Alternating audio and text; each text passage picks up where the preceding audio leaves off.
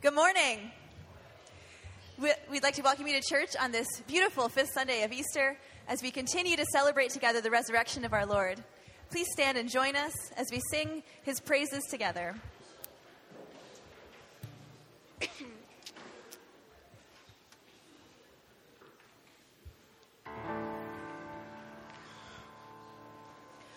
All creatures of our God and King, lift up your voice with earth and sing. Oh, praise him. Hallelujah. Thou burning sun with golden beam, thou silver moon with softer gleam. Oh, praise him. Oh, praise him. Hallelujah. Hallelujah. Hallelujah. Thou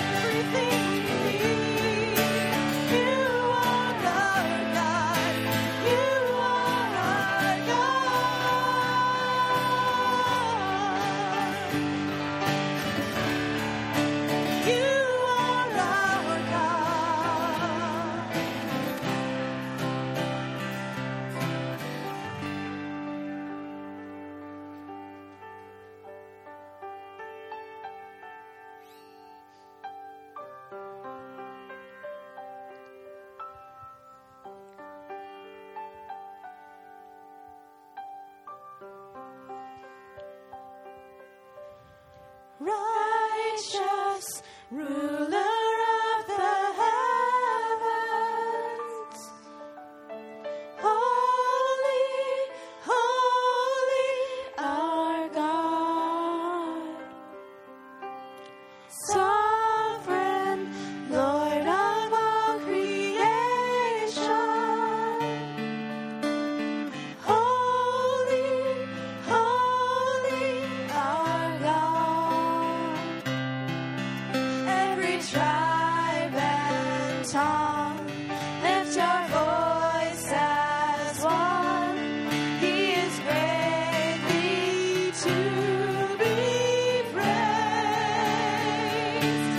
Sing to the Lord, oh my soul. And the heavens shout for joy. Great is our God.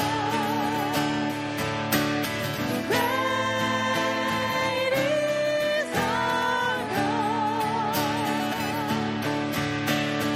Nations come and bow before Him.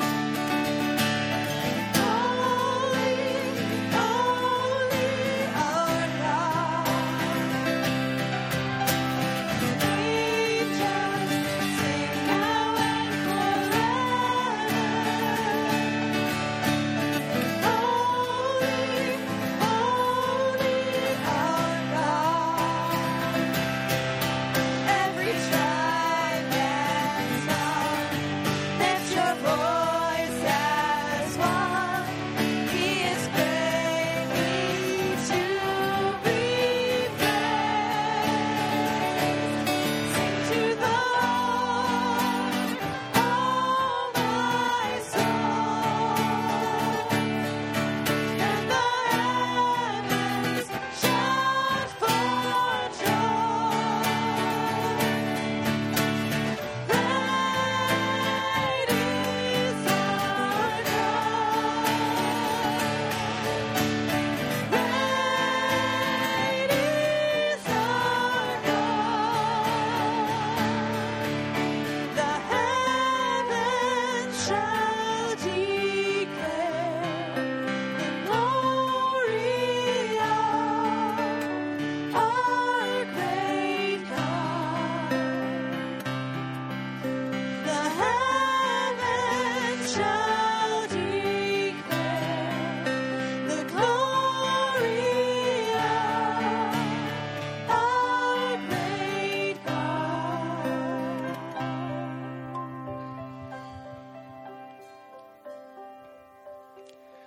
Jesus, come, let us adore Him. Holy, holy, our God. Sing to the Lord, oh my soul. And the heavens shout for joy. Great is our God. Great is our God. Sing to the Lord, oh my soul. And the heavens shout for joy. Great is our God. Great is our God. Great is our God. Great is our God. Please be seated.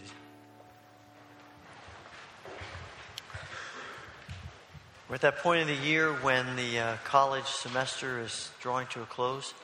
And we've done this for a number of years, taking a few moments in this service to offer prayer for college graduates. So if we're going to ask you to do something embarrassing, we're going to ask you to stand if you're a college you're graduating this year. And I'd like to encourage people who are around them. You might have to go a little bit of a distance, but we want to surround them with prayer, maybe lay a hand on the shoulder. So if you are graduating this year from college, please stand. And we'll do high school graduations in a few weeks. But if you're graduating from college, please stand. We got a few in the balcony. And those of you who may be around those who are standing, please come up behind them, gather around them as we pray together.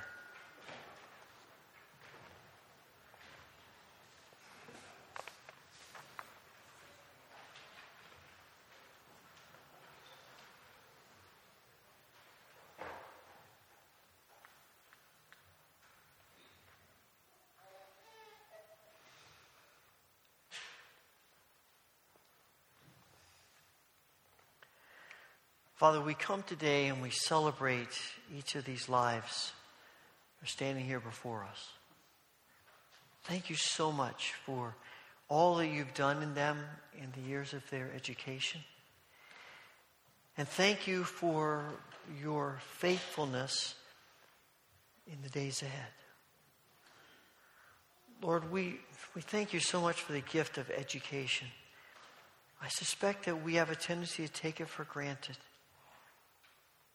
I pray that we will embrace this gift you've given us, and that as these are ending their time here and are moving on to the next stage of life, I pray that you would fill them with your Spirit. Give them confidence about the future because of you. Help them in the decisions that they are needing to make for the next steps of life and the steps that follow down the road. We pray, Father, that you will keep them close to you. Keep them ever growing in you and desiring you and having a passion for you. And Father, we pray that they will be beacons of light in this world of need, wherever they go and whatever they do. In whatever avenues of life you lead them, whatever decisions they make about the future, may they know that you go with them. And may they live in the truth of your love and grace and presence. Thank you for each one of these graduates. Pour out the abundance of your blessing upon them. And we ask this through Jesus Christ. Amen. Thank you.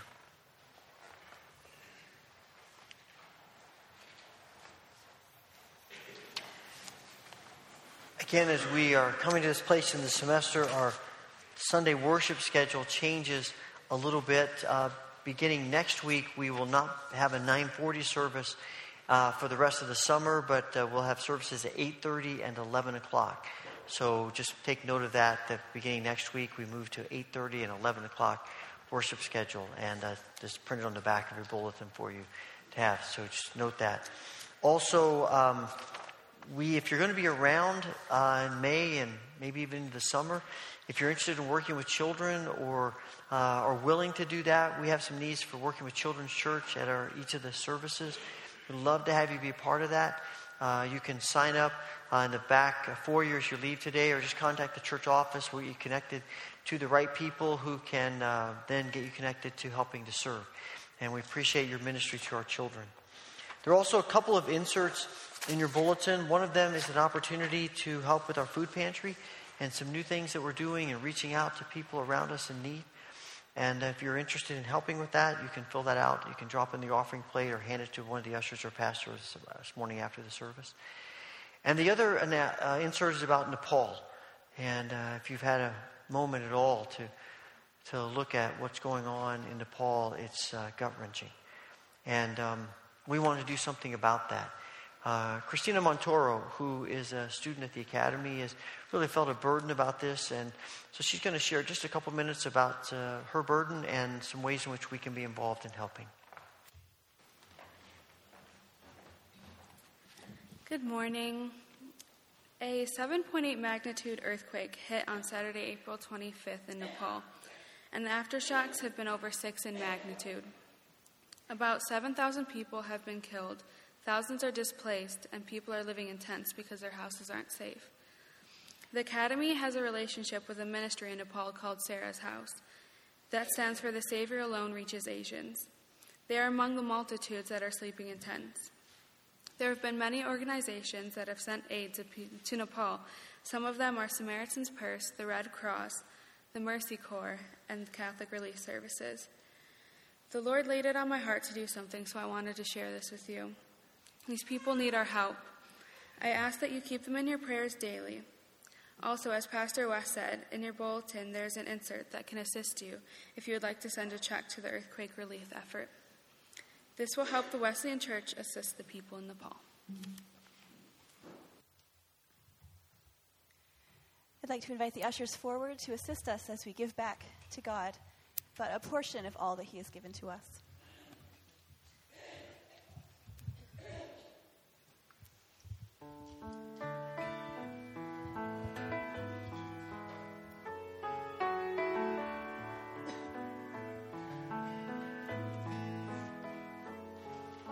Stir our affections to love you more. Turn our attentions from this empty world. Help us count all things for your name lost, that we may know you more and the glory of the cross. Come change our hearts. Come change our hearts. Come change our hearts. Come change our hearts. May we believe you satisfy more than anything. May we respond to Jesus Christ, reflect his love and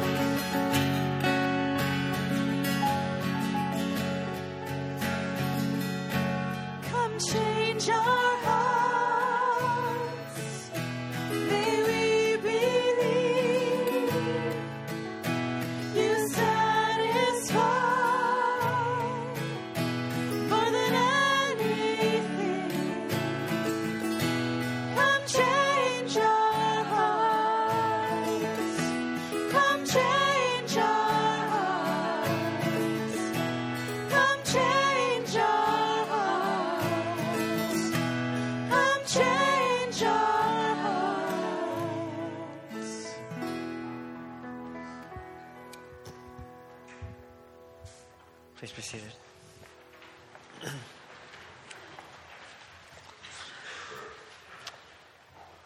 We do want to spend some time praying this morning about Nepal, about the situation in Baltimore and other places of the country where there is unrest, asking for God's grace and peace and His healing power in these difficult places, as well as the needs that we all represent.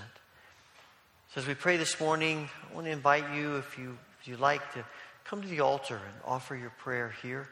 Your prayer for the world, your prayer for our nation, prayer for yourself and others.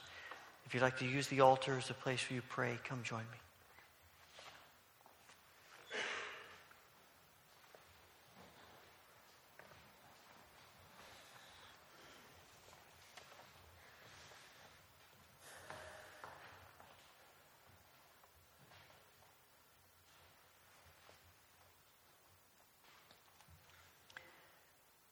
Father, it is the desire of our hearts that you would change us. Help us to see that there is nothing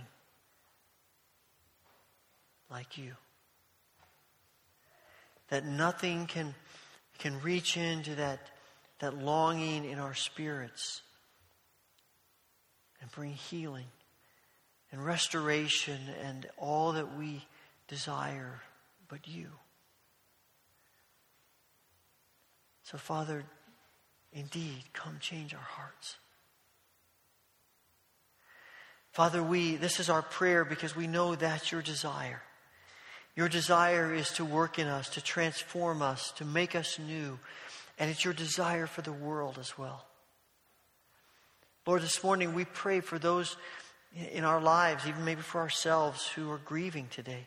Our grief comes in such different forms. It takes on different characteristics. And some of it is new, some of it's old, but it's grief all the same. We pray for your comforting presence upon us. We pray for your healing power in our lives and in those connected to us. We pray today especially for Derek Maston, Beulah Avery, for Jill Tyson, Bruce Brenneman, Bev Rett, Micah Christensen, for Linda Roth, Dick Gould, Tim Nichols, Edna Howard, Crystal Blake, Emily Crickler, others who are on our minds and hearts today. Work your healing grace in each of them. Help them to know that you love them, that you're at work in them. And may they know our prayers. Father, we pray for this world in which we live. Think of our brothers and sisters who live in places of the world where they can't worship openly as we can, who face opposition, threats, persecution, death, simply because they are followers of Jesus.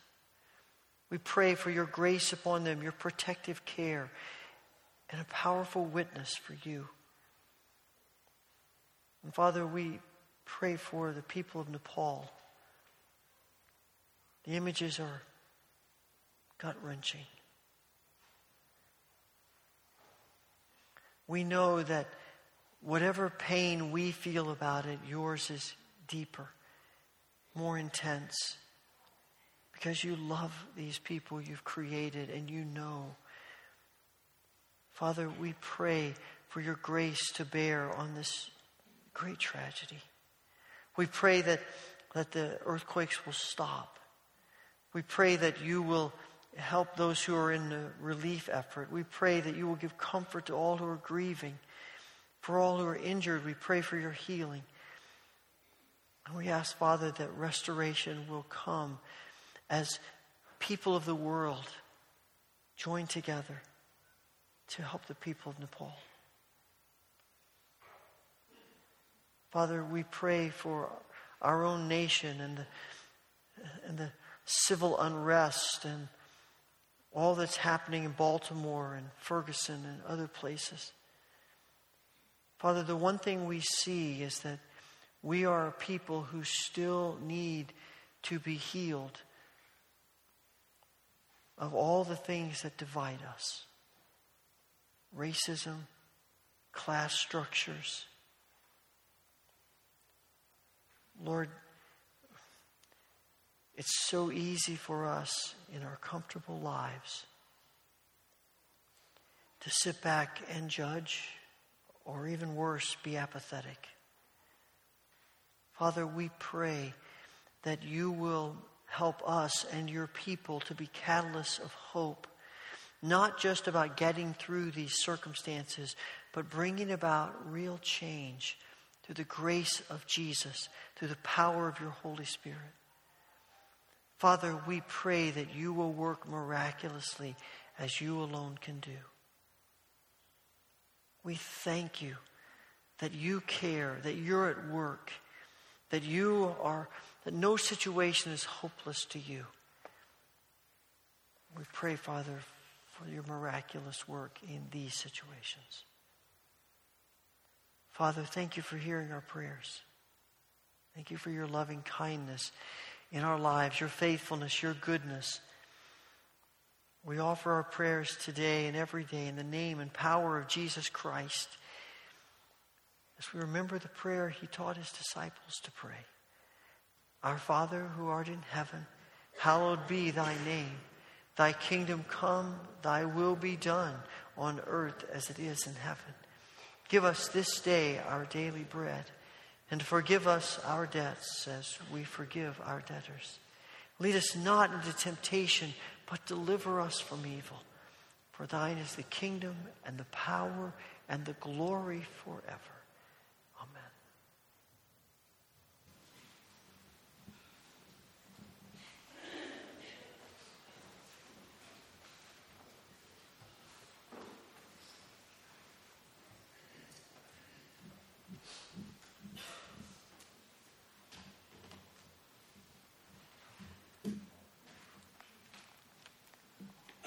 Scripture this morning is taken from the book of John, chapter 21, verses 1 through 14. Would you please stand for the reading of the gospel? Afterward, Jesus appeared again to his disciples by the Sea of Tiberias. It happened this way. Simon Peter, Thomas, Nathanael from Cana in Galilee, the sons of Zebedee, and 2 other disciples were together. "I am going out to fish," Simon Peter told them, and they said, "We'll go with you." So they went out and got into the boat, but that night they caught nothing. Early in the morning, Jesus stood on the shore, but the disciples did not realize that it was Jesus. He called out to them, "Friends, haven't you any fish?" "No," they answered. He said, "Throw your net on the right side of the boat, and you will find some." When they did, they were unable to haul the net in because of the large number of fish. Then the disciple whom Jesus loved said to Peter, "It is the Lord." As soon as Simon Peter heard him say, "It is the Lord," he wrapped his outer garment around him, for he had taken it off, and jumped into the water. The other disciples followed in the boat, towing the net full of fish, for they were not far from the shore, about 100 yards. When they landed, they saw a fire of burning coals, there with fish on it, and some bread. Jesus said to them, "Bring some of the fish you have just caught." Simon Peter climbed aboard and dragged the net ashore. It was full of large fish, 153, but even with so many, the net was not torn. Jesus said to them, "Come and have breakfast." None of the disciples dared ask him, "Who are you?" They knew it was the Lord. Jesus came, took the bread, and gave it to them, and did the same with the fish. This was the third time Jesus appeared to his disciples after he was raised from the dead. This is the gospel of the Lord. Before you're seated, share a word of greeting with others who are here in worship today.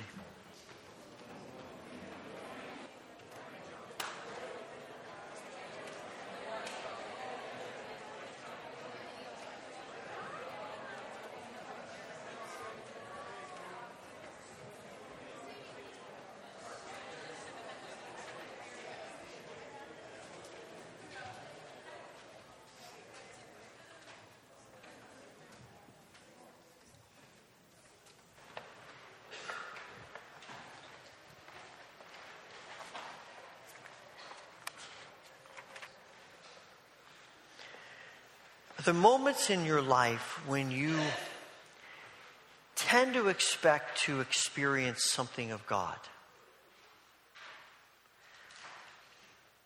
And are there moments in your life where you tend not to expect experiences from God? I have a feeling that we all have this sense that there are particular moments that are more spiritual than other moments. Coming to church, reading our Bibles, praying. Those moments that we think, okay, these are the spiritual times of life. And then there are the other times of life where we just go about doing our stuff without really any expectation or little expectation that God is a part of that. I've been pondering that idea and that dichotomy of thought that we tend to have as I've been reading again this last chapter of John's Gospel. Now, you get the feeling when you get to the end of chapter 20 that John is done. The last words he writes in chapter 20 are, I've written this so that you may believe that Jesus is the Messiah, and believing on him you may have life in his name. You can almost see him writing the end. And then it's as though something hits him. Oh, I forgot. And chapter 21 is not an addendum, because addendums tend to be disconnected from what's come before. It's an epilogue. And without chapter 21, the story wouldn't be complete. There is much here in chapter 21 that is beneficial for us and we need to think about. And over the next few weeks, we're going to be doing just that. But today, I want us to think about what chapter 21 says to us about how God speaks into our lives and how we experience God in all of life. And especially as we think about things like fishing and eating. Well, the disciples are now in Galilee. They've been in Jerusalem. Jesus has appeared to them twice, both times in Jerusalem. On the night of his resurrection, he appears to them in the upper room, and then a week later, he appears again in that same room. And you'd think they'd stay in Jerusalem. That's the center of activity. Jerusalem is the place. Jerusalem is where all the great spiritual things happen. That's where they should be. But now we find them in Galilee, and there are people who are saying, why are they in Galilee? It doesn't make any sense. Well, the reason they're in Galilee is because Jesus said to them, after I've appeared to you, go to Galilee, and I will appear to you again. And so they've gone to Galilee and they're waiting for Jesus to appear again. We don't know exactly how much time passes, but you get a sense that a significant amount of time has gone by as they're sitting there twiddling their thumbs, wondering, where is Jesus? And eventually, Peter, who's always the impetuous one, says, I can't take this anymore. I'm going fishing. And the other guys, yeah, we'll go with you. We'll go fishing. Now, there are people who have interpreted that as they've turned their backs on Jesus. They've given up on Jesus. I don't think so. I think they're simply just saying we need to do something. And what do they know? They spent most of their adult lives fishing, so let's go fishing. And they spend the night fishing. They don't catch anything. The next morning, there's a guy standing on the beach. He says, throw your nets to the other side. They do. They get a great haul of fish. They realize it's Jesus. They come in. And when they come in, Jesus has some fish cooking. He says, bring more. And John says, at the end of this, he says, Jesus gave them fish and he gave them bread. And they ate. And there is in that description a sense of the sacramental. It causes you to think back a few weeks to the night in Jerusalem in the upper room where Jesus institutes for the very first time the sacrament of Holy Communion, the Lord's Supper. As he hands them bread and he hands them the wine and they eat and they drink. And you sort of have that sense as John describes this. And it becomes in that a holy moment, a holy sacramental moment. But as I read this passage, I don't think it's a holy moment just because it might be tied to that time weeks before. I think it's a holy moment because Jesus has brought himself into the ordinary things of their lives. Jesus interjects himself into their normal everyday work of fishing. And Jesus interjects himself into the normal everyday moment of eating. And there have been people through the ages who have had this mindset that eating is a necessary evil. Now, I'm not one of those people. I like to eat. I look forward to eating. I think it's one of the greatest things God gave us, is the ability to eat and to engage in that. But there are people who have had this mindset that it's a necessary evil, that if there was any way that we could exist without eating, we would be more spiritual. Because the need to eat is a human urging, and the whole goal of being holy is to get rid of the human urgings. And so if we could possibly exist without eating, that would be better. That would be more spiritual. But Jesus doesn't seem to agree with that perspective. How many times we find Jesus through the Gospels sitting down at a table and eating with people? It's interesting to me that in this moment that the disciples recognize Jesus. John says no one dared ask him who he was because they knew it was the Lord. When John makes that statement, not after Jesus performed some great miracle or not after some great teaching, but after he says, hey guys, come and have breakfast. And when they pull the boat onto the shore, Jesus' first words to them are not, so guys, tell me about your devotions this week. His first word to them is, anybody hungry? Because Jesus is interested. He's involved in those normal, everyday things like eating. You think about the feeding of the 5,000. And Jesus is out there teaching them all day. The people haven't had anything to eat. And Jesus doesn't say, oh man, if these people didn't need to eat, we could get some serious work done here. I've got a lot more stuff to teach them. We only got to page 3 of the workbook. We got a long ways to go here. And if they didn't have to eat, we could finish it. But hey, you work with what you've got. So guys, go get them some food. And the disciples look at him and say, don't look at us. That's not our job. Our job is to help feed them spiritually. Let somebody else take care of their physical needs.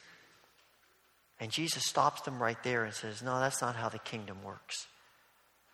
I created these people as holistic beings.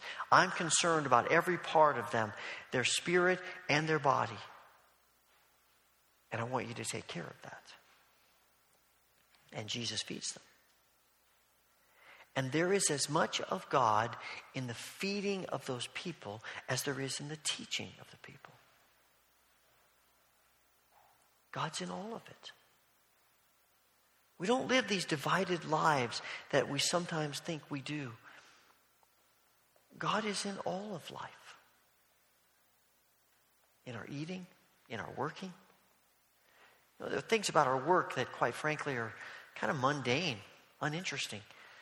We get those moments where we think, okay, that's exciting, and we grab hold of that, and we maybe see something of God in that. But the reality is, probably a lot of what we do is repetitious, it's monotonous. And I'm here to tell you this morning that Jesus is in those moments too. In the ordinary, everyday moments of our lives, Jesus is speaking into our lives. Jesus is present in our lives in those moments as much as the spectacular. Now, we miss a lot of that because we're looking for Jesus primarily in the spectacular. We're looking for Jesus in the moments that we call spiritual. Those big moments that we can say, wow, look at God. But God embraces every moment of life. Maybe even the monotonous and the boring and the routine at least as much, if not more, than those spectacular moments that we're looking for. I think about Naaman in 2 Kings 5. He's a commander in the Syrian army. He gets leprosy, and he has a servant girl who's from Israel, and she says, I know a prophet who can take care of that for you. Great. So he goes to Elisha's door. He knocks on Elisha's door, and Elisha's servant comes to the door. He tells him the situation. The servant goes and talks to the prophet, and the servant comes back and says to him, the prophet says, go wash in the Jordan River 7 times and you'll be healed.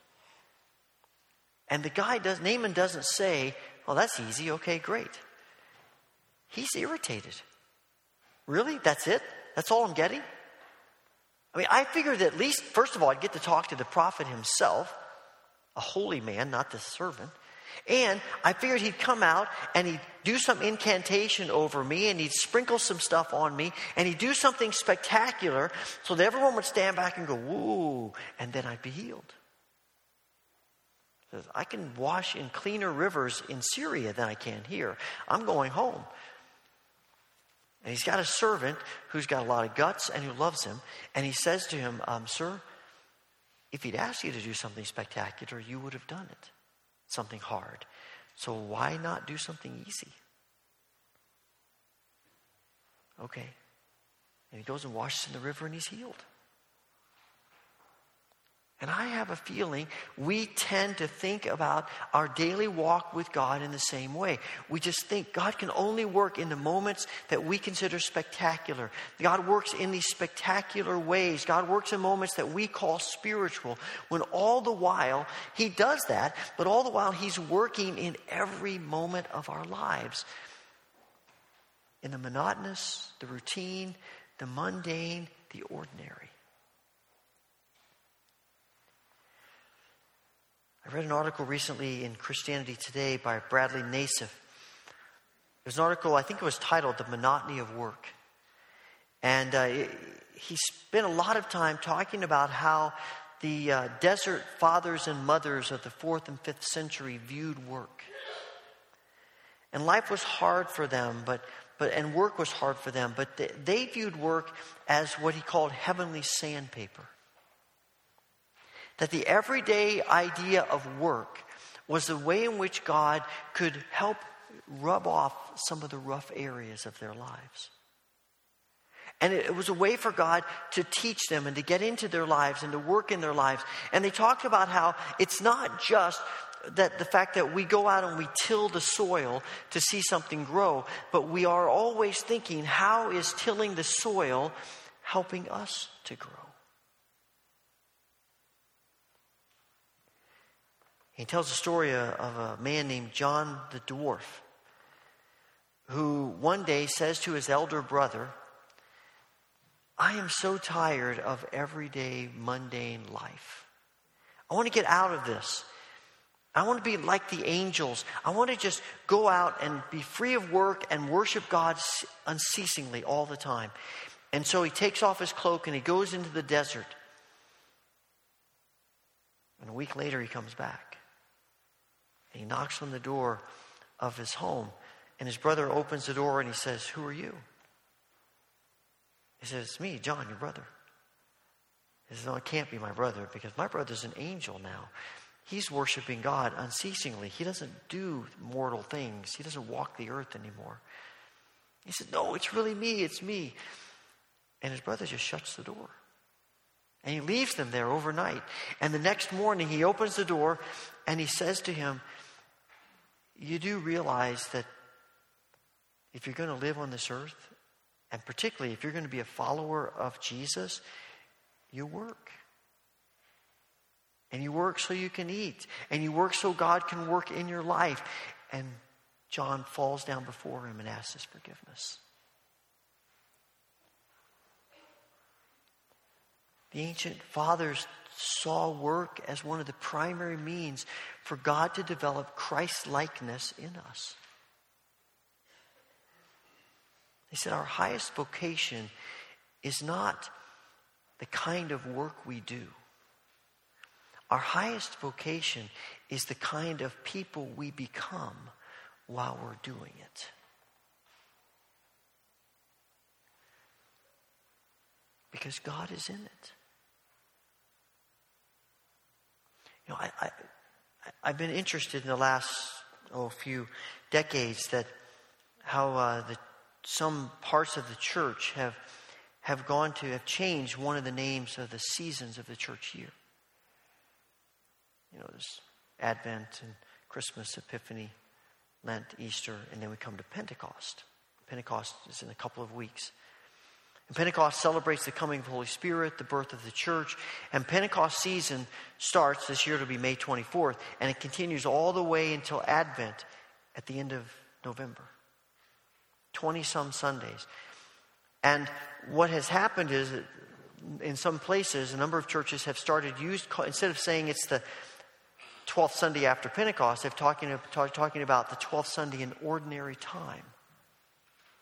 And that season, at the day of Pentecost, and then it becomes ordinary time. And I kind of like and dislike that phrase. I dislike it because it sends the impression, it gives the impression that compared to the other times, this is just ordinary time. You know, the other seasons, now Advent, now that's a season. Lent, now there's a season, but this is just ordinary time. And so I don't like it for that reason. But on the other hand, I do like it because it reminds us that, quite frankly, a lot of life is ordinary time.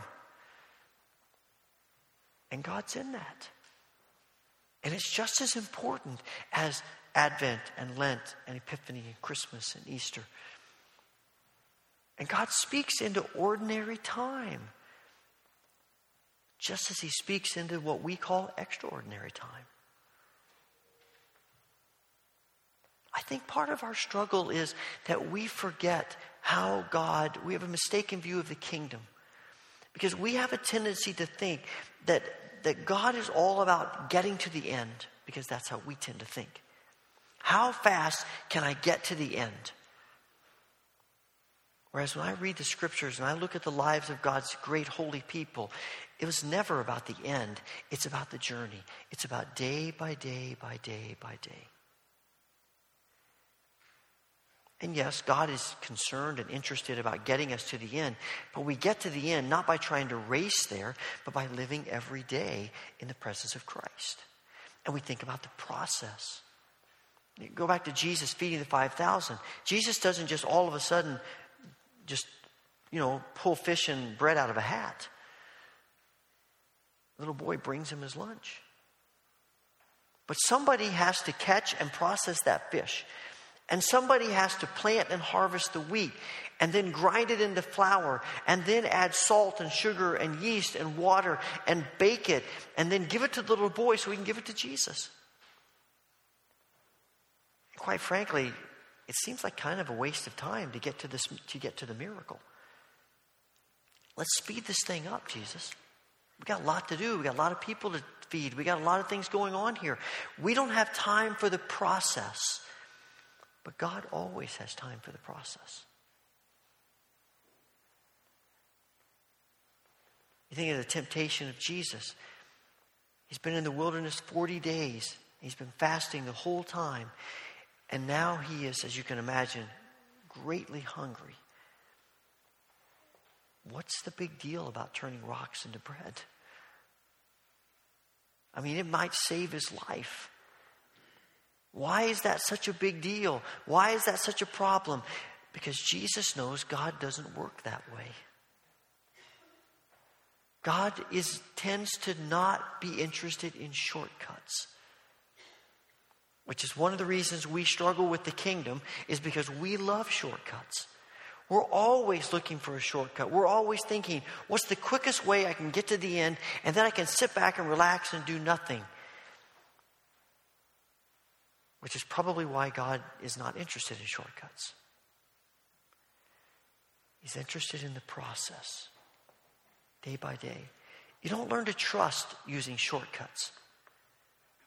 You learn to trust by seeing God in every day, every moment, all of life. And yes, it's slow. But quite frankly, one of the reasons I think God gives us things like work, and we have to go through the process of preparing food and eating it and cleaning up afterwards, is because it slows us down. And we all need to be slowed down so we can see God. God's wanting us to put the brakes on. And what it does is it creates in us, it removes from us that whole idea that we live with life of flitting around and stress and pressure, and we have to accomplish all these great things for the kingdom. When those things will happen in their time as we see God in our lives every day. Now, it doesn't mean we're lazy. It doesn't mean we don't work. It doesn't mean that we're apathetic about the rest of the world. Not at all. We care about the world. We work. We do what we're supposed to do. This is not an invitation for all of us to just do nothing. That's not the kingdom either. But it is an invitation to see Christ in everyday moments.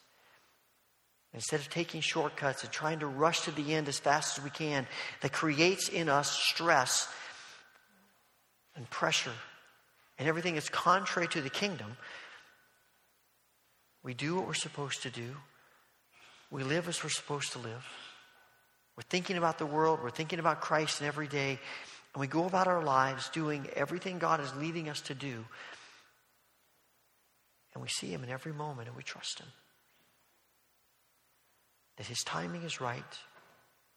He knows what He's doing. It says something about our eternal view of the kingdom as well. Because we have a tendency to see what we do now as a closed system. That we have to accomplish everything now. Because after this, there's nothing more. It all changes. Nothing will continue on. And it does continue on. The kingdom keeps going. And we're a part of an eternal kingdom. And I'm convinced that in the eternal kingdom, we will continue to learn and grow and develop as followers of Jesus. Will it be different than now? It has to be different than now. But once we come to the point where we don't need to grow anymore, that we've learned everything we can about God, then we are God. And none of us are God. And I think heaven, part of it, our eternal existence will be the joy of God revealing more and more of Himself to us. And we will work. And maybe we'll eat. I haven't figured that one out yet. It seems like we're going to do something with all the food we produce with our work. So I don't know where that's going to go. But we're going to continue on. And what we're doing now is developing a mindset of seeing God in every moment as we will do in eternity. God in every moment. God in the ordinary. I kind of think that our eternal existence, again, it will be different, but I don't think it's going to be one spectacular moment after another every second. The difference is we will see God clearly in every moment. And God is saying to us now, I want you to see me in every moment. And to sense my presence in the ordinary as well as the extraordinary. In those times we call spiritual. And the times we may think that aren't. Eugene Peterson talked about work as a container for grace. And I think it's much like the ancient fathers and mothers saw work. As the means through which we are doing the things that God has gifted us to do. And we live our lives in a way that people see Christ in us because we are modeling, we're doing what Christ and Jesus modeled for us to do. And we become agents of grace and justice and mercy and love and forgiveness. And I'm convinced that maybe one of the most profound ways in which we share our love of Christ. And one of the most profound ways in which we live for Christ is looking for Him in the ordinary moments of life. That when life isn't spectacular, when life is mundane, when all we're doing is the stuff we always do, that we still believe Christ is involved and Christ is present. And He's working in us and He's working through us. And it doesn't matter if our work is in the home or outside the home. It doesn't matter if we're doing things like mowing the grass or treating a patient or milking cows or preparing a lecture or changing a diaper or weeding the garden or cooking supper, or sitting in a committee meeting, or sitting on the deck. Whatever we're doing, God wants to be a part of it. And He wants to use it to help us understand who He is and to change us and to work in us and to teach us to trust Him more as He transforms our hearts every single moment. It's really what Paul writes to the Colossians when he says, whatever you do in word or in deed, do it all in the name of the Lord Jesus Christ, giving thanks to God the Father through Him. Whatever you do. Whatever you do. I think it was Oswald Chambers who said something like this. There is really no such thing as secular life and sacred life. There is just life. And Jesus lived life. And my question for us is, do we? Every moment, every day, do we see Jesus? Father, thank you for your grace of being present in every moment. That the risen Christ, loose in the world, has no boundaries, but is present in every moment. Open our eyes to see that. Open our eyes to see you. And we ask this through Jesus. Amen.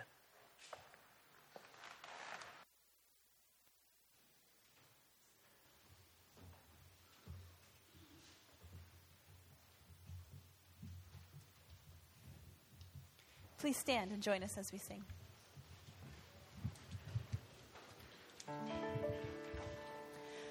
Open our eyes, Lord.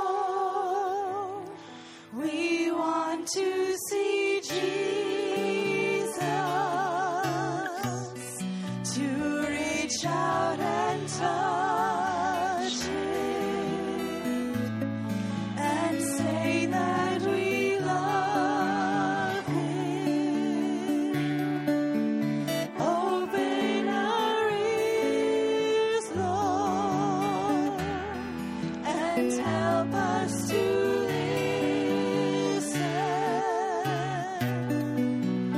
Open our eyes, Lord. We want to see Jesus.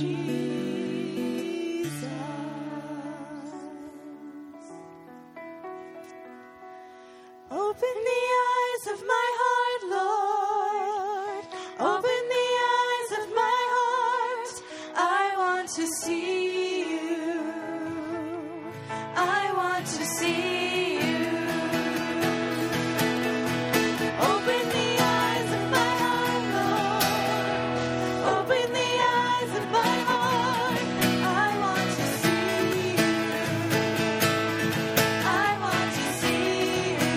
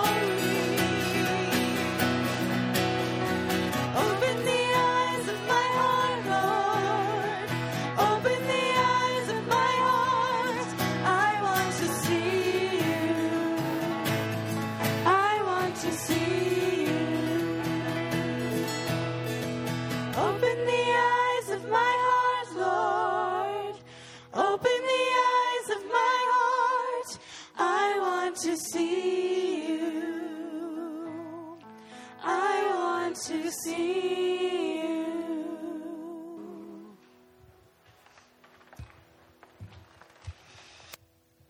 May the Lord bless you and keep you. May the Lord make his face shine upon you and be gracious unto you.